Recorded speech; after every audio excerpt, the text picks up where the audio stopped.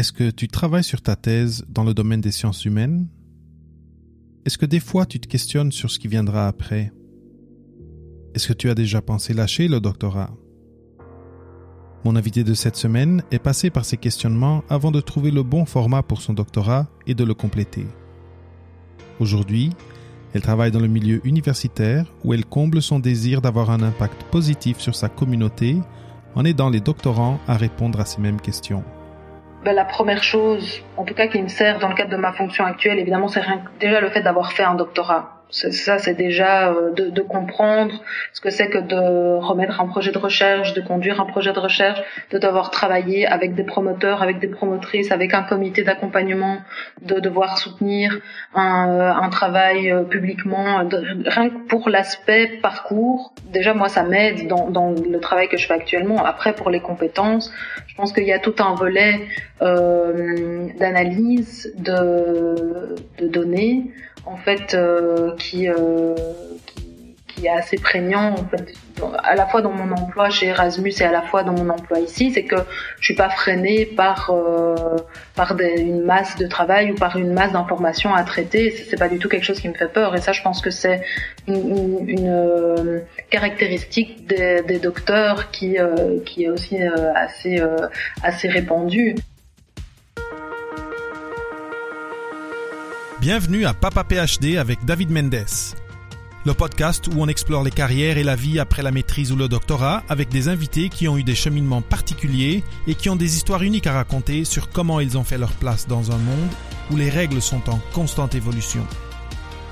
Préparez-vous à sortir des sentiers battus et embarquer dans un nouvel épisode de Papa PhD.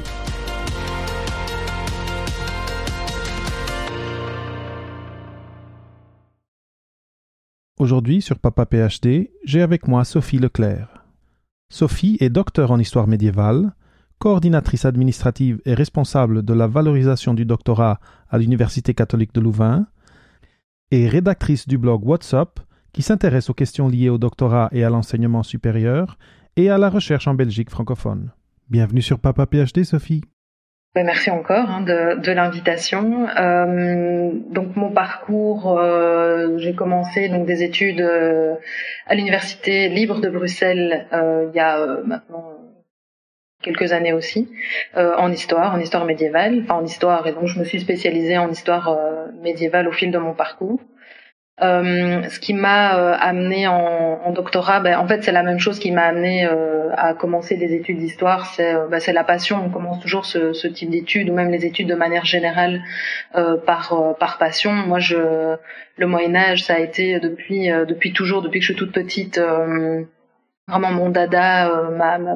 Je me voyais faire ma vie là-dedans, dans tout ce qui concerne le Moyen-Âge, tout ce qui est autour de la culture médiévale, et surtout le haut Moyen-Âge, donc le début du Moyen-Âge. Mmh. Une fois que j'ai eu terminé mon master, mon promoteur de mémoire m'a en fait parlé de la possibilité de faire une thèse en co-tutelle avec un professeur à l'université de Limoges. Donc l'idée, c'était d'être rattaché à l'université de Limoges et de faire une co-tutelle avec l'ULB, donc l'université dont j'étais originaire. Alors c'était pas bon pour moi, la thèse était une suite logique à mon parcours, dans la mesure où c'était vraiment pour moi important d'aller le plus loin possible, d'aller au bout de ces études et de cette passion qui m'animait vraiment très fort. Donc c'était une occasion rêvée, en fait. Enfin, je considérais ça comme une occasion rêvée après le master. Ça s'est pas révélé être une excellente idée. On aura l'occasion d'en parler, j'imagine, un petit peu plus. Mais donc, j'ai commencé ce doctorat parce que j'ai obtenu un contrat doctoral à l'université de Limoges. J'ai commencé mon doctorat quelques semaines après avoir défendu mon mémoire.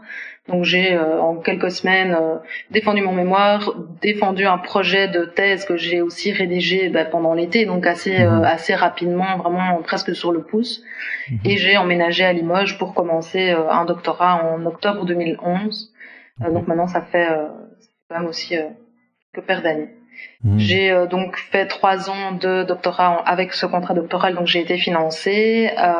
Et puis mon financement s'est terminé. J'ai pas eu ni beaucoup de possibilités de continuer ce financement, ni beaucoup de soutien pour le faire non plus, pour obtenir des financements supplémentaires. Donc j'ai été engagée à Bruxelles. Je suis retournée à Bruxelles à l'université Saint-Louis pour devenir assistante. Donc les assistants en Belgique, je sais pas les équivalents éventuels au Canada, mais en Belgique c'est des doctorants la plupart du temps des doctorants qui sont chargés d'encadrer des cours, d'encadrer des séminaires, des travaux pratiques et qui à côté de ça font leur doctorat.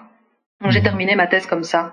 Donc j'ai fait 3 ans de contrat doctoral et à peu près 3 ans en étant assistante et j'ai soutenu ma thèse en juin 2017. Ok. Très bien. Et donc, c'est ça, c'était pas dans le modèle de doctorat 3 ans qu'on voit dans d'autres pays. Mais déjà aussi, moi, encore une fois, je connais un peu mon domaine, c'est les sciences de la vie. Donc, 6 ans au total, c'est ça, c'est quand même beaucoup de temps. Mais j'imagine que les autres 3 ans, comme tu donnais des cours, il y avait un partage de temps entre les cours et ton travail de thèse. Oui, c'est ça. En fait, le contrat doctoral, donc le principe, c'est de financer 3 ans de thèse, mais en fait, en sciences humaines, c'est quasiment impossible. Ça n'existe quasiment pas. À moins d'avoir déjà fait des recherches au préalable ou à moins d'avoir déjà fait un mémoire sur ces questions-là, vraiment, ça n'existe quasiment pas. Donc, on est toujours un peu obligé de chercher des financements supplémentaires pour pouvoir terminer. Et effectivement, les 2 années et demie que j'ai passé après ce contrat doctoral a été divisé entre l'encadrement de cours, l'encadrement d'étudiants et le travail de recherche, en sachant que en fait il y a eu une vraie coupure entre les deux puisque j'ai abandonné la co-tutelle avec l'université de Limoges et que je me suis 100% rattachée avec mes 2 universités bruxelloises. Donc j'ai une co-tutelle entre des universités qui étaient séparées de 10 km. Au final. Super. Et tu as gardé ton thème, le thème de ta thèse est resté le même, ton projet? J'ai un petit peu changé. Donc en fait, j'ai commencé mon doctorat sur l'influence des modèles ecclésiastiques dans la production normative à l'époque carolingienne. Voilà, c'est très différent évidemment des sciences de la vie. Mais l'idée est restée la même. Disons que le noyau est resté le même. C'est généralement le cas pour tous les sujets de thèse. Mais j'ai un petit peu glissé, si je puis dire, vers les questions qui sont plutôt liées à la sexualité. Donc la façon dont la législation carolingienne, donc on est au 8e, 9e siècle, interdisait, enfin en tout cas formulait les interdits en matière d'inceste, de fornication et d'adultère. Donc ça semble assez différent, mais l'idée est la même, c'est de voir un petit peu comment est-ce que les idéaux religieux, ecclésiastiques nourrissent en quelque sorte la législation qui émane plutôt d'un pouvoir royal. Donc il y a eu quand même un glissement de sujet qui s'est aussi accompagné d'un glissement de promoteur de thèse, vu que comme j'ai abandonné en quelque sorte la co-tutelle, j'ai dû laisser de côté un des promoteurs et en prendre un autre. Donc il y a eu pas mal de changements au niveau du parcours qui ont été opérés. Tu as un petit peu réorienté ça tout en gardant comme un noyau central qui exactement. Qui avait du sens et qui était pareil. Très bien. Là je suis un petit peu curieux. Chaque fois que j'ai un invité dans les sciences humaines, un petit peu curieux de comprendre un peu comment ça marche et toujours en pensant que il y a des auditeurs qui vont être dans les sciences humaines et qui ou sont à leur master ou qui cherchent un doctorat et qui veulent savoir un peu à quoi s'attendre. Et bon, tu as parlé de master, on a parlé de doctorat, on a parlé de contrat doctoral, c'est comme ça que contrat doctoral, et c'est toutes des choses qui me sont un peu inconnues.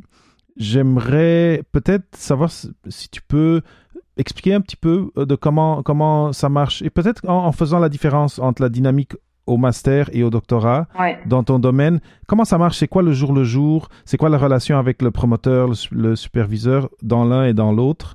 Et comment tu as vécu ça et la transition du master vers le doctorat. Bon, on sait déjà que après le doctorat, il y a eu des changements de cap, mais ça c'est différent. Juste un peu expliquer aux auditeurs comment ça se passe, entrer et faire évoluer son trajet académique dans un domaine comme le tien. Alors en fait, la transition entre le master et le doctorat, elle est Enfin, c'est vraiment deux choses tout à fait différentes. Le master, donc c'est 2 ans, en tout cas en Belgique, c'est pas le cas en France par exemple, mais c'est vraiment 2 ans de recherche sur un sujet particulier, parce qu'en France, il y a la possibilité de faire un master 1 sur un sujet, un master 2 sur un autre sujet. Okay. En Belgique, c'est vraiment 2 ans de recherche sur un sujet qui en général est proposé, voire imposé dans certains cas par un promoteur ou une promotrice. Moi, j'ai travaillé sur un sujet qui n'avait rien à voir. J'ai travaillé sur la fondation d'une abbaye près de Namur en Wallonie, okay. Donc voilà, pas du tout de lien avec mon sujet de thèse. Par contre, évidemment, ce qui fait le lien, c'est le côté recherche. Si on n'aime pas la recherche qu'on mène durant le master, a priori, il y a quand même beaucoup de chances pour que le doctorat soit pas la voie qu'il faille, qu'il faudrait poursuivre à ce niveau-là. La recherche en histoire et en histoire médiévale en particulier, elle se fait essentiellement seule. Et ça, c'est quelque chose dont on se rend compte aussi pendant le master. Et c'est que si ça nous plaît pas, encore une fois, il faut pas spécialement persévérer là-dedans dans le cadre d'une thèse, mais c'est des recherches qui se font en bibliothèque, en archives, maintenant et de plus en plus, et moi j'ai été un peu dans cette transition-là pendant mon doctorat, mais c'est beaucoup de ressources qui sont numérisées, qui sont en ligne, donc par exemple, pour faire un lien avec l'actualité, les doctorants ou les étudiants en histoire sont fortement moins impactés, pour utiliser un logisme aussi, par un confinement par exemple. Ça va être un petit peu plus évident de pouvoir continuer une rédaction, de pouvoir continuer une recherche. Alors bon, évidemment les bibliothèques sont fermées, les archives également, dans le cadre d'un confinement par exemple strict, mais il y a quand même une possibilité de continuer une recherche, de continuer à produire des documents, d'avancer dans une rédaction, parce qu'on doit pas aller en laboratoire, on doit pas aller faire des fouilles par exemple, si je pense aux archéologues. Donc c'est vrai que c'est une dynamique de recherche qui est tout à fait différente de celle des autres domaines. Et donc, si j'ai bien compris, le master, et je trouve que c'est intéressant et important, il termine par quand même une rédaction de mémoire. Oui. Ouais, comment, et après, c'est ça, comment évaluer ce mémoire? Est-ce que c'est ça, comment tu clôt ton master?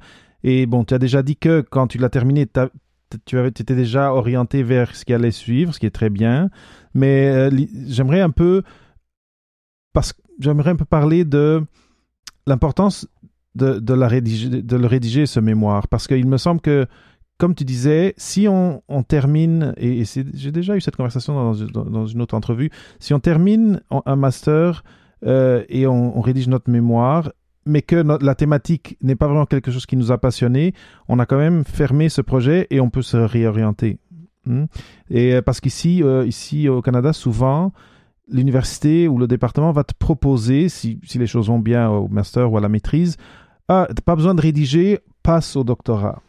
Ah oui, ok. Et j'ai eu une conversation et la personne, l'invité, Olivier Hernandez, il disait, rédigez votre mémoire, parce que après, vous pouvez décider ce que vous voulez. Vous n'êtes pas accroché ou attaché à rien. Il vous appartient, vous l'avez fini et vous avez fait cet exercice de rédiger quelque chose. Ça vous prépare aussi pour ce qui vient après, à un moment donné au doctorat. C'est quoi ton ressenti à propos de ce que je viens de dire? Est-ce que ça a du sens ou c'était quoi ton expérience? Mais c'est vrai que c'est tout à fait différent de ce que moi je connais par rapport à l'expérience que j'ai eue, où effectivement en fait la façon dont c'est organisé chez nous, c'est qu'on a 3 ans de baccalauréat, donc ça c'est le premier cycle, 2 ans de master qui se terminent obligatoirement par la rédaction d'un mémoire et la défense de ce mémoire. Et sans ça, on n'obtient pas son diplôme de 2e cycle. Et après, il y a aussi une des possibilités de faire des masters complémentaires ou des masters supplémentaires en 1 ou 2 ans dans un domaine un petit peu connexe ou un petit peu différent pour se spécialiser, qui se terminent eux aussi par la rédaction d'un mémoire ou en tout cas d'un gros rapport.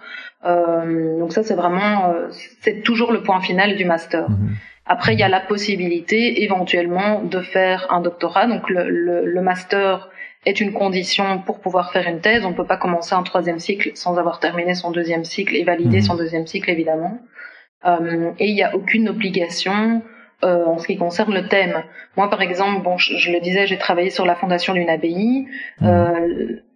Il y a un trou dans l'histoire de cette abbaye, c'est l'époque carolingienne. Et j'ai fait ma thèse sur l'époque carolingienne. Oui. Donc c'est pas du tout, il n'y a pas d'obligation de déjà être super spécialiste d'un sujet.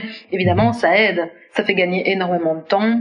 Moi, je pense que j'aurais gagné peut-être quelques mois de recherche bibliographique si j'avais pu travailler sur cette période-là dans le cadre de mon mémoire. Mais c'est aussi un autre défi de se dire, je pars sur complètement autre chose, sans a priori non plus sur un sujet sur lequel j'aurais déjà éventuellement travaillé. Donc là, c'est vraiment partir d'une page blanche totale, ce qui est plutôt chouette parce que ça rend vraiment le doctorat... ça en fait vraiment un projet à part entière qui est vraiment uniquement le projet de doctorat, quoi. Oui, et qu'est-ce que tu dirais si je proposais que le doctorat t'appartient beaucoup plus et la maîtrise, t'es plus accompagné de près par le promoteur ou la promotrice. Est-ce que tu serais d'accord? Et comment t'as vécu ça de dire, hey, je vais commencer un projet qui va être mon projet, même si t'as quand même un promoteur? Ça t'appartient beaucoup plus quand tu es au doctorat.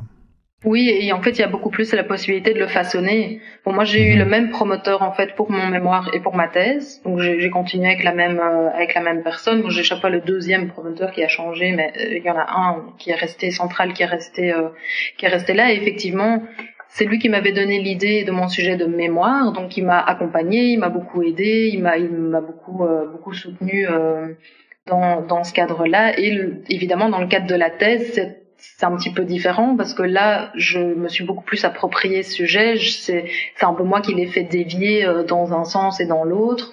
Évidemment, il était toujours là pour m'accompagner. Et dans le cadre d'une thèse, il y a aussi le comité d'accompagnement qui a un travail d'accompagnement, de conseil à fournir aussi, ce qui est pas forcément le cas dans les mémoires. Donc effectivement, il y a plus de liberté dans un sujet de thèse que dans un sujet de mémoire qu'il faut en plus approfondir beaucoup plus. 2 ans de recherche, c'est quand même pas la même chose que 6 ans. Voilà. Très bien. Et là, donc, tu mentionnais tantôt que pendant tout ce trajet académique, d'être chercheur et chercheuse dans les sciences humaines, il y a un côté, parce que tu parlais de la COVID et comment ça a moins affecté les gens qui travaillent dans ce domaine-là, il y a un côté solitaire dans ce travail. Bon, je dirais que tous les doctorats ont une facette solitaire, dans le sens où chaque doctorant porte son projet et en est responsable, mais c'est vrai qu'après, il y a d'autres domaines où il y a quand même plus de travail d'équipe, de collaboration, mais par rapport à ça, j'aimerais savoir de ton expérience et peut-être aussi des gens que tu as côtoyés, comment est-ce que vous, dans les sciences humaines, vous gérez cette solitude-là? La question, je vais peut-être la poser d'une autre façon. Qu'est-ce que vous faites à côté? Qu'est-ce que toi, tu as fait pendant ton doctorat pour décorer ta vie d'autres belles choses que juste ton sujet de recherche?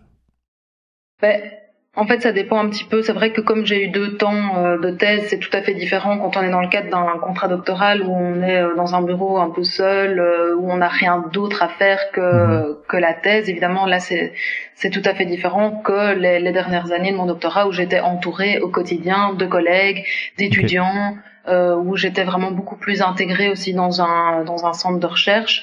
Je dirais que dans tous les cas,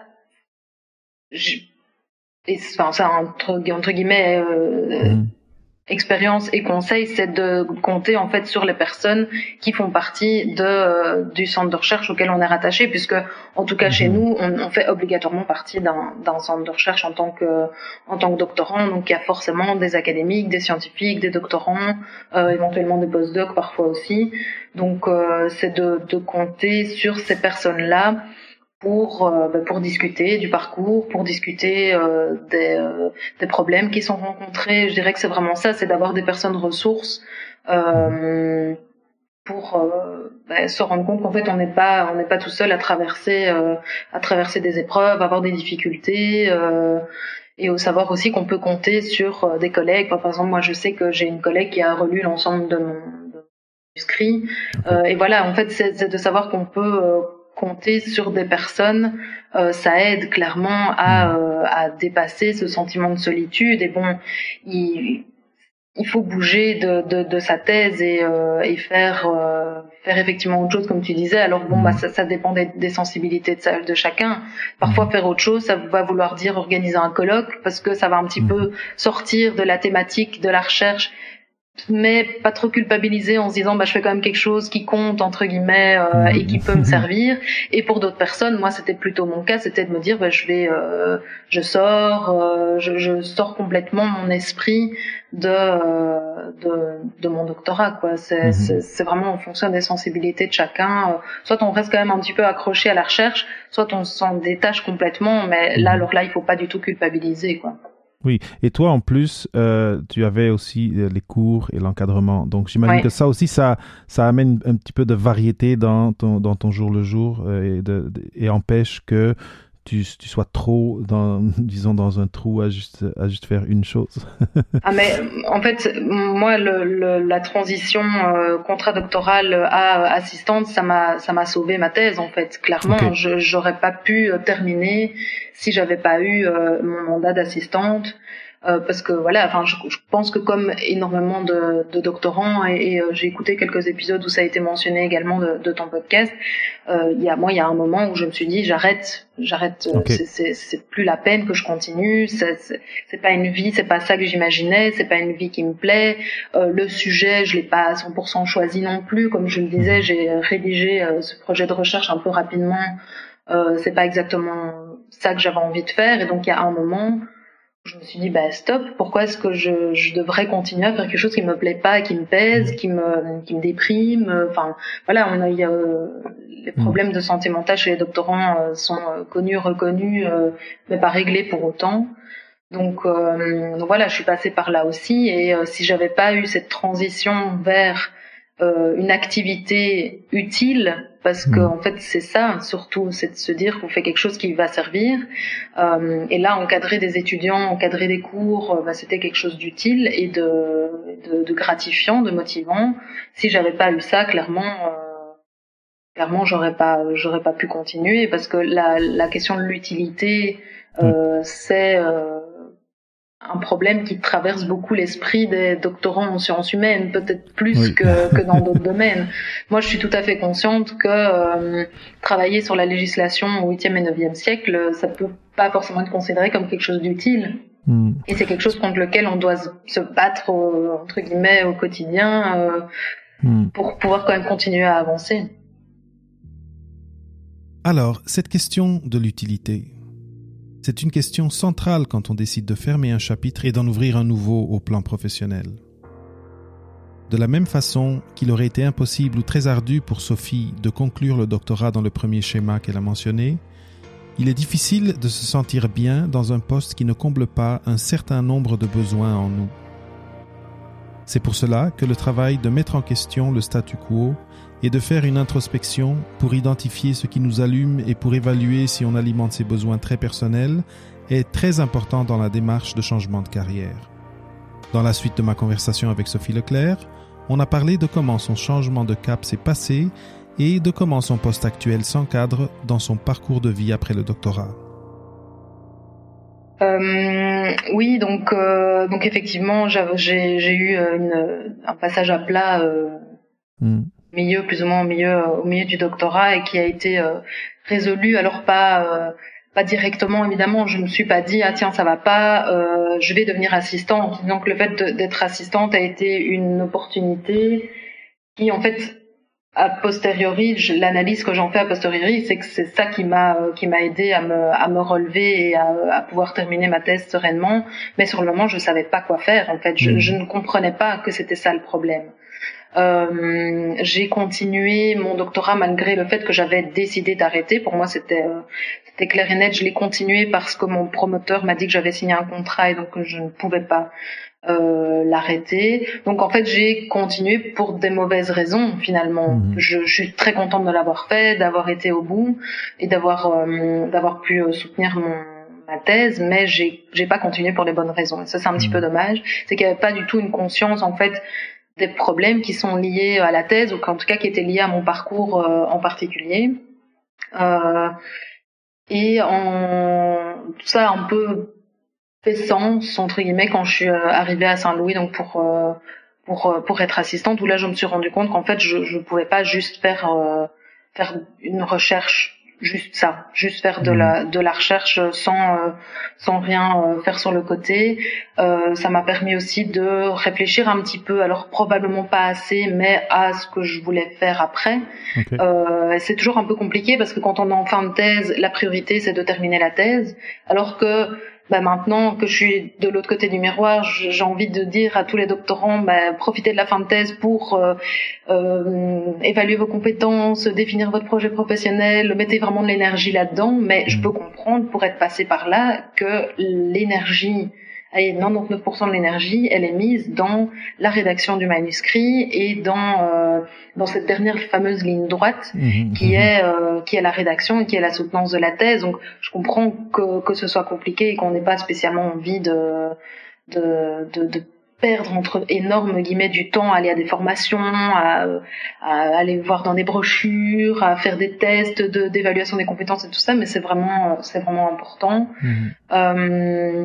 Et j'ai eu une transition professionnelle en 2 temps aussi. Décidément, je me rends compte que tout est toujours en 2 temps.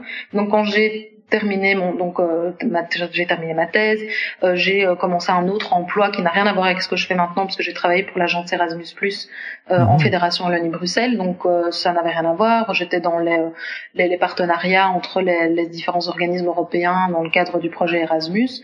Et c'est dans le cadre de cet emploi-là que je me suis rendu compte que moi, ce qui m'intéressait surtout, c'était le doctorat, parce que je me rendais compte qu'il y avait quelque chose à faire avec le doctorat, qu'il fallait que je m'implique plus là-dedans, que je voulais être beaucoup plus au courant de ce qui se faisait en Fédération Wallonie-Bruxelles, mais aussi ailleurs, pour voir comment, en fait, j'aurais dû, entre guillemets, être traitée, ou ce que j'aurais pu avoir comme ressources, comme outils pour que mon parcours doctoral se passe mieux et pour faire en sorte que les parcours doctoraux des doctorants actuels se passent bien. Donc j'ai eu une transition qui s'est faite à ce niveau-là, où en fait je n'avais pas d'expérience. J'avais juste un doctorat, mais c'est pas pour ça que j'étais une spécialiste du doctorat en tant que telle. Oui. Et vas-y. Non, mais c'est intéressant que tu dises ça. Ce sentiment de j'ai pas vraiment d'expérience, mais je sais que c'est là que je veux travailler. Et d'ailleurs, bon, j'imagine que tu comprends que je m'identifie beaucoup à cette mission-là d'aider et d'aider les gens qui sont au doctorat à passer à travers cette aventure de façon la plus smooth possible, comme on dit en bon français. Et là, quand tu parlais de la dernière année et de développer ses compétences professionnelles pendant la rédaction, je pensais juste à Frodon qui s'en va, qui est proche de la montagne en parlant du Seigneur des Anneaux. C'est pas quand il arrive à la montagne de feu que tu vas lui dire bon, mais là pense à tes compétences professionnelles. Et c'est avant qu'il faut faire ce travail, mais je suis sûr qu'on va en parler plus tard. Mais encore dans cette période de transition, donc, à un certain moment, tu as compris, ou il y a quelque chose qui t'a, en toi, où tu t'es dit, bon, je ne vais pas rester dans le milieu universitaire. C'est quoi ce moment? C'était comment cette réflexion et qu'est-ce qui t'a fait basculer dans le côté, bon, je vais trouver un emploi en parallèle ou proche, parce qu'Erasmus et les études et le système universitaire, c'est quand même proche, mais ça découle pas directement de ton doctorat, disons. Non, pas du tout. En fait, j'ai su au bout de 2-3 mois en doctorat, donc ça fait quand même un bon bout de temps maintenant, que je voulais pas continuer dans la recherche en tant que telle.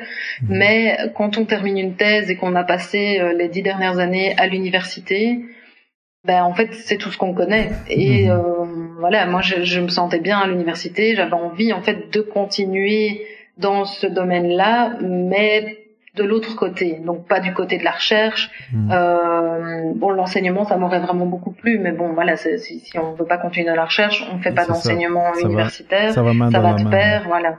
Donc j'ai un peu sauté sur l'occasion d'Erasmus, mais moi je travaillais pas du tout dans le côté échange étudiant, donc j'étais dans un autre secteur, donc j'étais pas du tout en lien avec l'enseignement supérieur, mais justement je me suis rendu compte que j'étais un peu jalouse entre guillemets ou envieuse de mes collègues qui travaillaient dans le domaine de l'enseignement supérieur. Je me suis dit voilà, si ça c'est pas l'indice qu'il te faut pour te dire que tu dois changer de secteur, voilà, ça a été un électrochoc pour moi aussi d'avoir cette expérience là.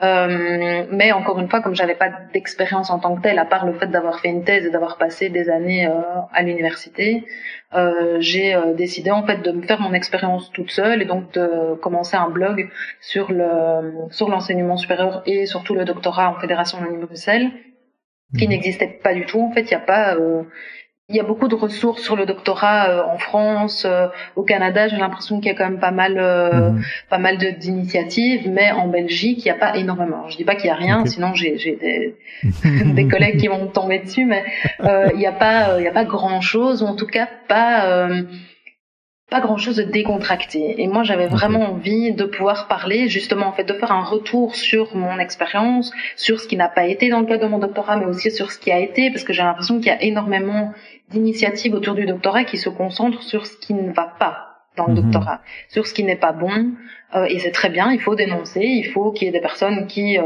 montent un peu au créneau pour dire voilà, il y a tel élément qui ne va pas, la charge de travail, le bien-être, etc. Ce sont des éléments importants et j'en parle aussi sur le blog, mais j'avais envie que ce soit un espace assez relax, où je puisse faire des petites blagues, des petits jeux de mots et proposer des articles qui soient agréables à lire et que les gens aient envie de lire pour justement sensibiliser à certaines réalités en lien avec le doctorat. Et je pense par exemple à l'abandon du doctorat, c'est l'article qui fonctionne le mieux depuis le début du blog, c'est celui qui fonctionne le mieux. Et ça aussi pour moi c'est intéressant. Donc le fait d'avoir ouvert ce blog m'a permis de matérialiser une connaissance et une expérience entre guillemets que je construisais toute seule, mais dans le domaine du doctorat. Mais ça me permet aussi maintenant de prendre un petit peu la température sur les thématiques actuelles autour du doctorat. Et c'est clairement le bien-être, l'arrêt de la thèse, le fait d'avoir un enfant pendant la thèse. J'ai écrit un article là-dessus en ayant été chercher des témoignages puisque je l'ai pas fait moi-même. Le fait de faire une thèse en ayant un job sur le côté. Tout ça, ce sont les articles qui sont les plus consultés. Et donc, je me dis que clairement, il y a quelque chose à faire à ce niveau-là. Et c'est le fait d'avoir un blog sur la question du doctorat qui m'a permis d'être engagée dans mon poste actuel. Et donc, pour les auditeurs, le blog, c'est WhatsApp. WhatsApp, oui. L'URL, c'est WhatsApp, donc c'est what-sup.net. Et il y a aussi une page Facebook pour être au courant de toutes les actualités du blog. Et oui, Sophie a lancé un blog sur une thématique qui la passionnait et à travers duquel elle pouvait redonner aux doctorants en partageant avec eux ses vécus, des ressources et des conseils pour réussir dans leurs projets. Et ce blog a été un des arguments en sa faveur pour l'accès au poste qu'elle occupe aujourd'hui à l'UC Louvain. Alors, Sophie a lancé son blog après sa thèse, mais rien ne vous empêche, si vous aimez écrire, d'en lancer un tout de suite s'il y a un sujet qui vous intéresse. Ça vous enrichira, ça fera de vous des candidats plus intéressants et différenciés, et ça pourra même vous amener à bâtir une communauté et à élargir votre réseau. Et alors, qu'est-ce qui s'est passé par après? C'était quoi les prochains... Parce que là, t'as quand même fait, t'as quand même dit, fini l'université, je vais vers d'autres choses, je vais gagner des nouvelles compétences dans un domaine où, comme tu disais, je n'ai aucune expérience. Et ça, c'est un point que je trouve important, c'est quand on se réoriente, il faut se permettre de commencer par quelque chose qui est peut-être pas exactement ce qu'on désire ou ce qu'on imagine, mais après, pas à pas, on va se rendre vers cela. Mais donc, avec ça, j'aimerais savoir comment après, tu t'es rendu jusqu'à où tu es aujourd'hui. Et où tu es aujourd'hui est très en lien avec WhatsApp, à mon avis. Donc, c'est ça. Raconte-nous un petit peu plus de ton histoire et peut-être les leçons, les astuces que nos auditeurs pourront en retirer pour leur trajet. Ben oui, ça me parle beaucoup ce que tu dis en fait, parce qu'on a souvent l'impression que quand on cherche un emploi, il faut trouver le Graal quasiment directement et être bien directement et voilà, que ce soit ce qu'on a toujours cherché. Et en fait, c'est pas mal de passer par une étape de transition pour définir en fait ce qu'on veut vraiment. Moi, je pense que si j'étais pas passée par Erasmus, j'aurais pas eu l'occasion de définir ce qui m'intéressait vraiment et ce dans quoi je me voyais vraiment. Donc, c'est pas grave de ne pas atteindre directement l'emploi rêvé après un doctorat ou même après des études. C'est même valable pour le deuxième cycle. Mais moi, j'ai eu l'occasion de réfléchir à tout ça, mais aussi de prendre le temps de savoir ce qui se faisait dans le secteur et dans le domaine du doctorat en Fédération Wallonie-Bruxelles, voir un petit peu quelles étaient les possibilités dans les universités, éventuellement en dehors des universités. Et comme souvent, en fait, j'ai juste eu la chance de voir une offre d'emploi pour l'Université catholique de Louvain, donc qui est pas une université que je connaissais personnellement puisque j'ai fait mes études à l'ULB et à l'Université Saint-Louis, mais donc l'UCL Louvain, c'était la troisième université dans laquelle j'ai été, qui n'est pas une université bruxelloise. Donc pour moi c'était c'est à 30 km de Bruxelles, mais pour moi c'était quand même tout à fait différent, un monde que je connaissais pas du tout. Et j'ai été tellement attirée par ce qu'on me proposait là que pour moi je pouvais pas passer à côté de ça. En fait, j'ai été engagée sur un projet qui s'appelle PhDs at Work, qui est un projet interuniversitaire. Donc qui regroupe les 6 universités de la Fédération Wallonie-Bruxelles et la SBL Objectif Recherche, qui est une SBL qui vise à un meilleur encadrement des doctorants en Fédération Wallonie-Bruxelles. Et c'est un projet qui vise de manière générale à améliorer l'employabilité des docteurs. Avec une attention accrue sur le parcours des doctorants, sur l'accompagnement carrière, sur la formation des doctorants, mais aussi des promoteurs, sur la question du mentorat. Enfin, il y a vraiment, chaque université s'occupe d'une thématique particulière. Et donc moi j'ai été engagée pour gérer ce projet-là pour l'UCL Louvain. Pendant quelques mois, donc j'ai travaillé là-dessus. Et puis il se fait que une collègue avec qui je travaillais, qui était coordinatrice administrative du doctorat, a changé de fonction, et donc j'ai eu l'occasion aussi de candidater pour ce poste-là, et donc ça fait maintenant quelques mois que je suis aussi coordinatrice du doctorat et en charge de la valorisation du doctorat à l'UCL Louvain. Donc c'est tout à fait différent. C'est deux volets assez différents mais complémentaires quand même, qui me permettent d'être tout à fait au cœur de la question du doctorat et du vécu doctoral, en tout cas pour une université en particulier. Oui. Là, il y a 2 questions qui me viennent en tête. C'est premièrement, et ça revient un peu en arrière, mais ça a à voir avec aujourd'hui.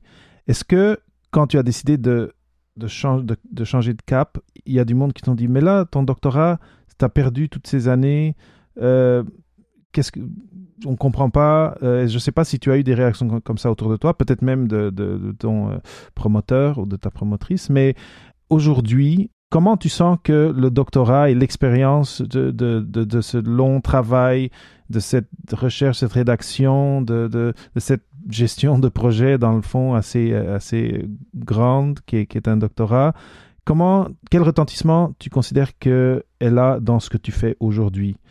Juste parce que je pense qu'il y a beaucoup cette idée des gens cette idée dans la communauté que si je sors du milieu universitaire, c'est comme si j'ai perdu mon temps à faire mon doctorat.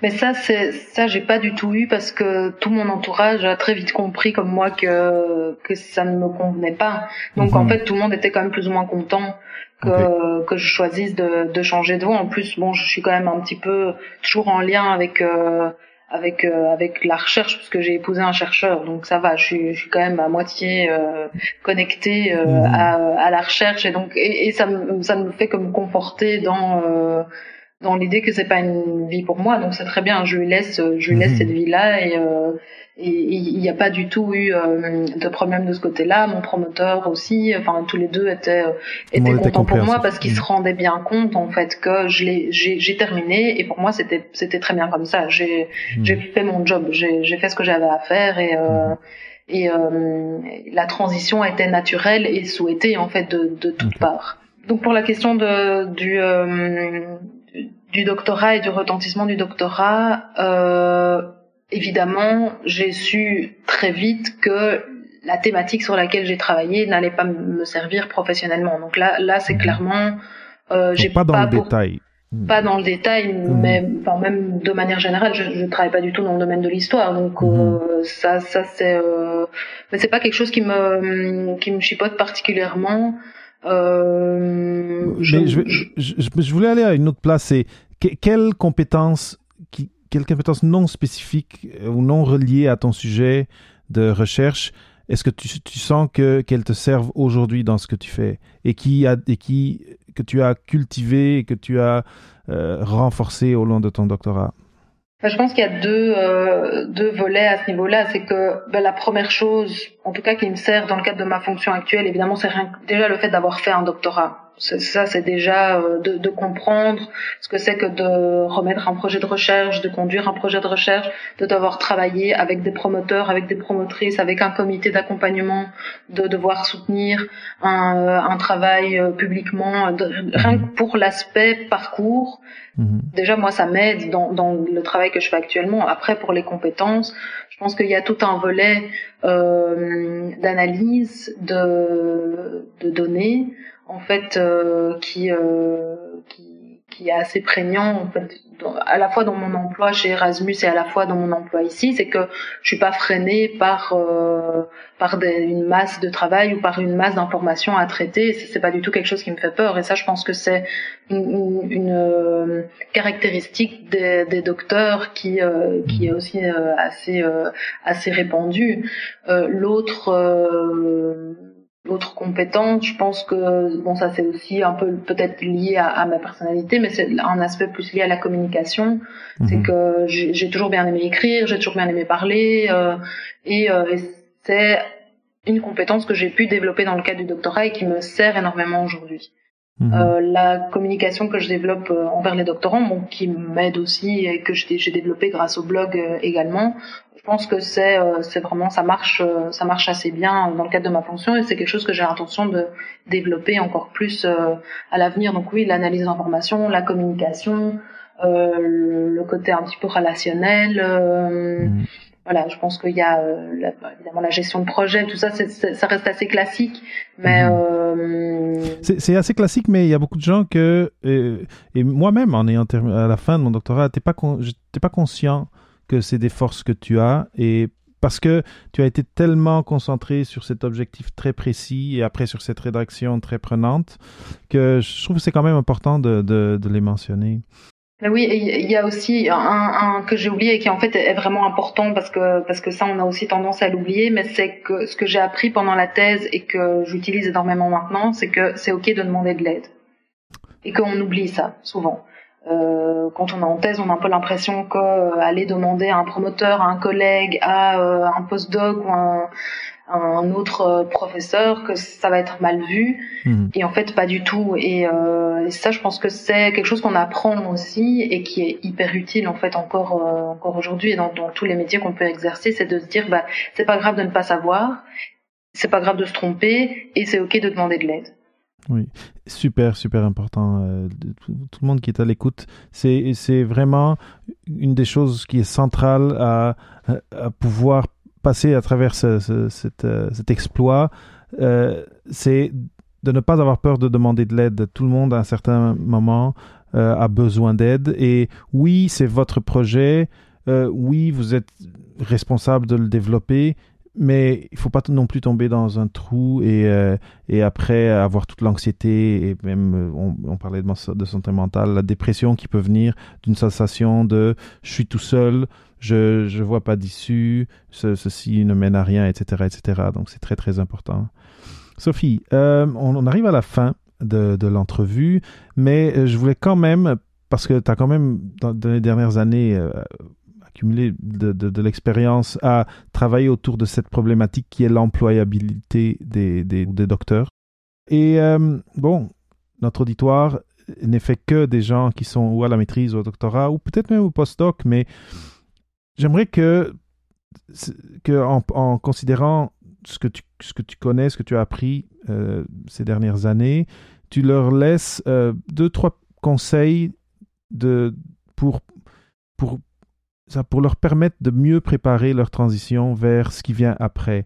Et peut-être sur la base des points morts, des choses qu'ils ne voient peut-être pas et que toi, tu sais très bien avec ton expérience que ça, c'est quelque chose dans lequel vous devez investir, peut-être même depuis le début de vos études et de votre université. Est-ce que tu pourrais partager d'autres petites astuces comme ça? Il y a des éléments dont on a déjà, en tout cas qui ont déjà été un petit peu mentionnés, c'est le fait de s'intéresser à l'après dès que possible, sans pour autant figer quoi que ce soit, ne pas commencer son doctorat en se disant je veux terminer prof à l'UNI ou terminer chercheur. Voilà, ça peut être une possibilité, mais pour pas que ce soit quelque chose de spécialement figé, se laisser l'occasion de réfléchir, se laisser l'occasion d'avoir des plans B, C, D, jusque Z éventuellement. Et ça, le parcours doctoral le permet en fait, en étant un marathon, en tout cas quelque chose qui se passe quand même sur la longueur. On a l'occasion à plusieurs moments de se poser, et en fait il faut prendre le temps. En fait c'est ça surtout le conseil, c'est de prendre le temps de se poser en doctorat, au début de doctorat, au milieu du doctorat, surtout à la fin, c'est prendre le temps de se poser, de se dire ok, qu'est-ce que j'ai fait, qu'est-ce que je souhaite faire, qu'est-ce que je souhaite mettre en place, aussi dans le cadre de mon doctorat pour atteindre les objectifs que je me fixe pour l'après.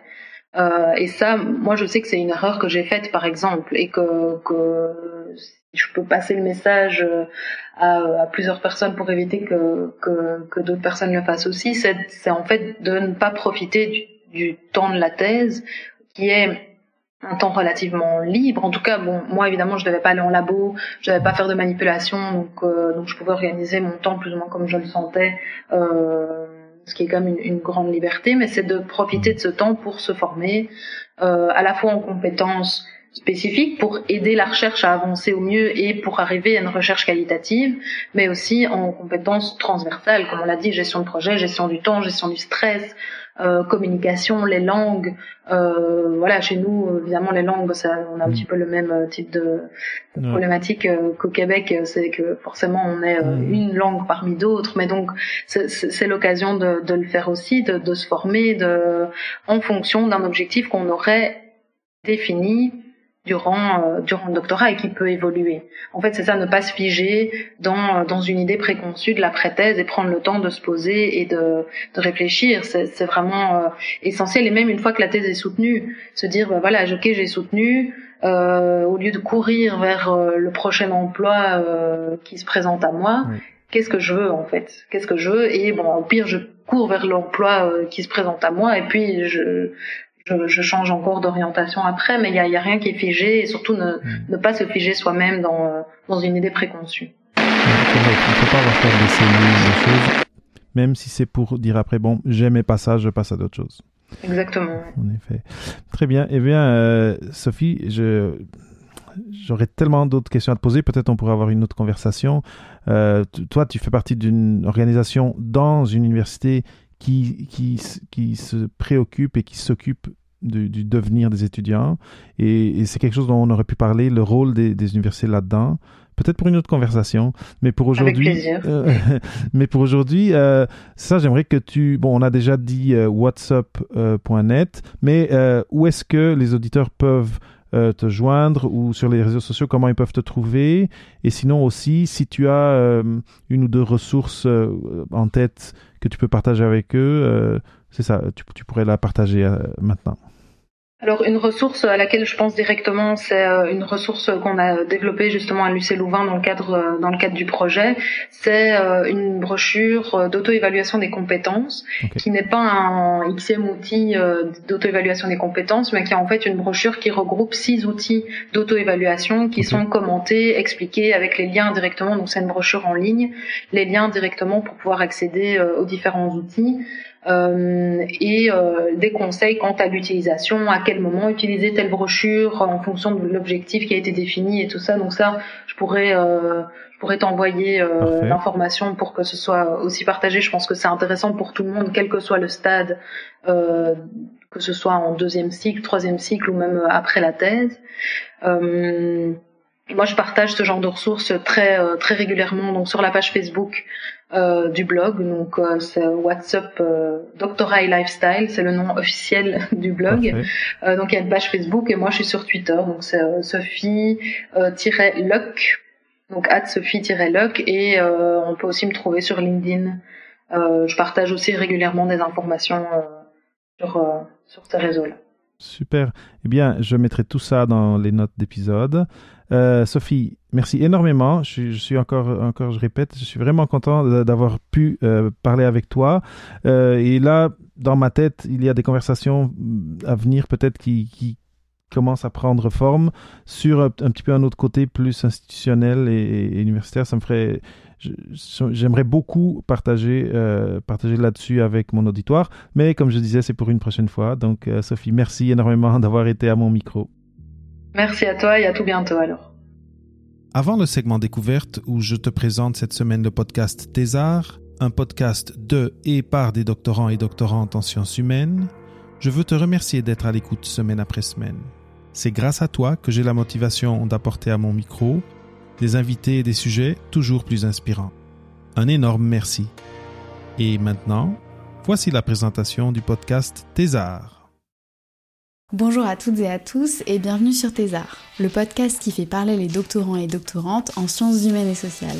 Petite précision, ça s'écrit Thésard-ES.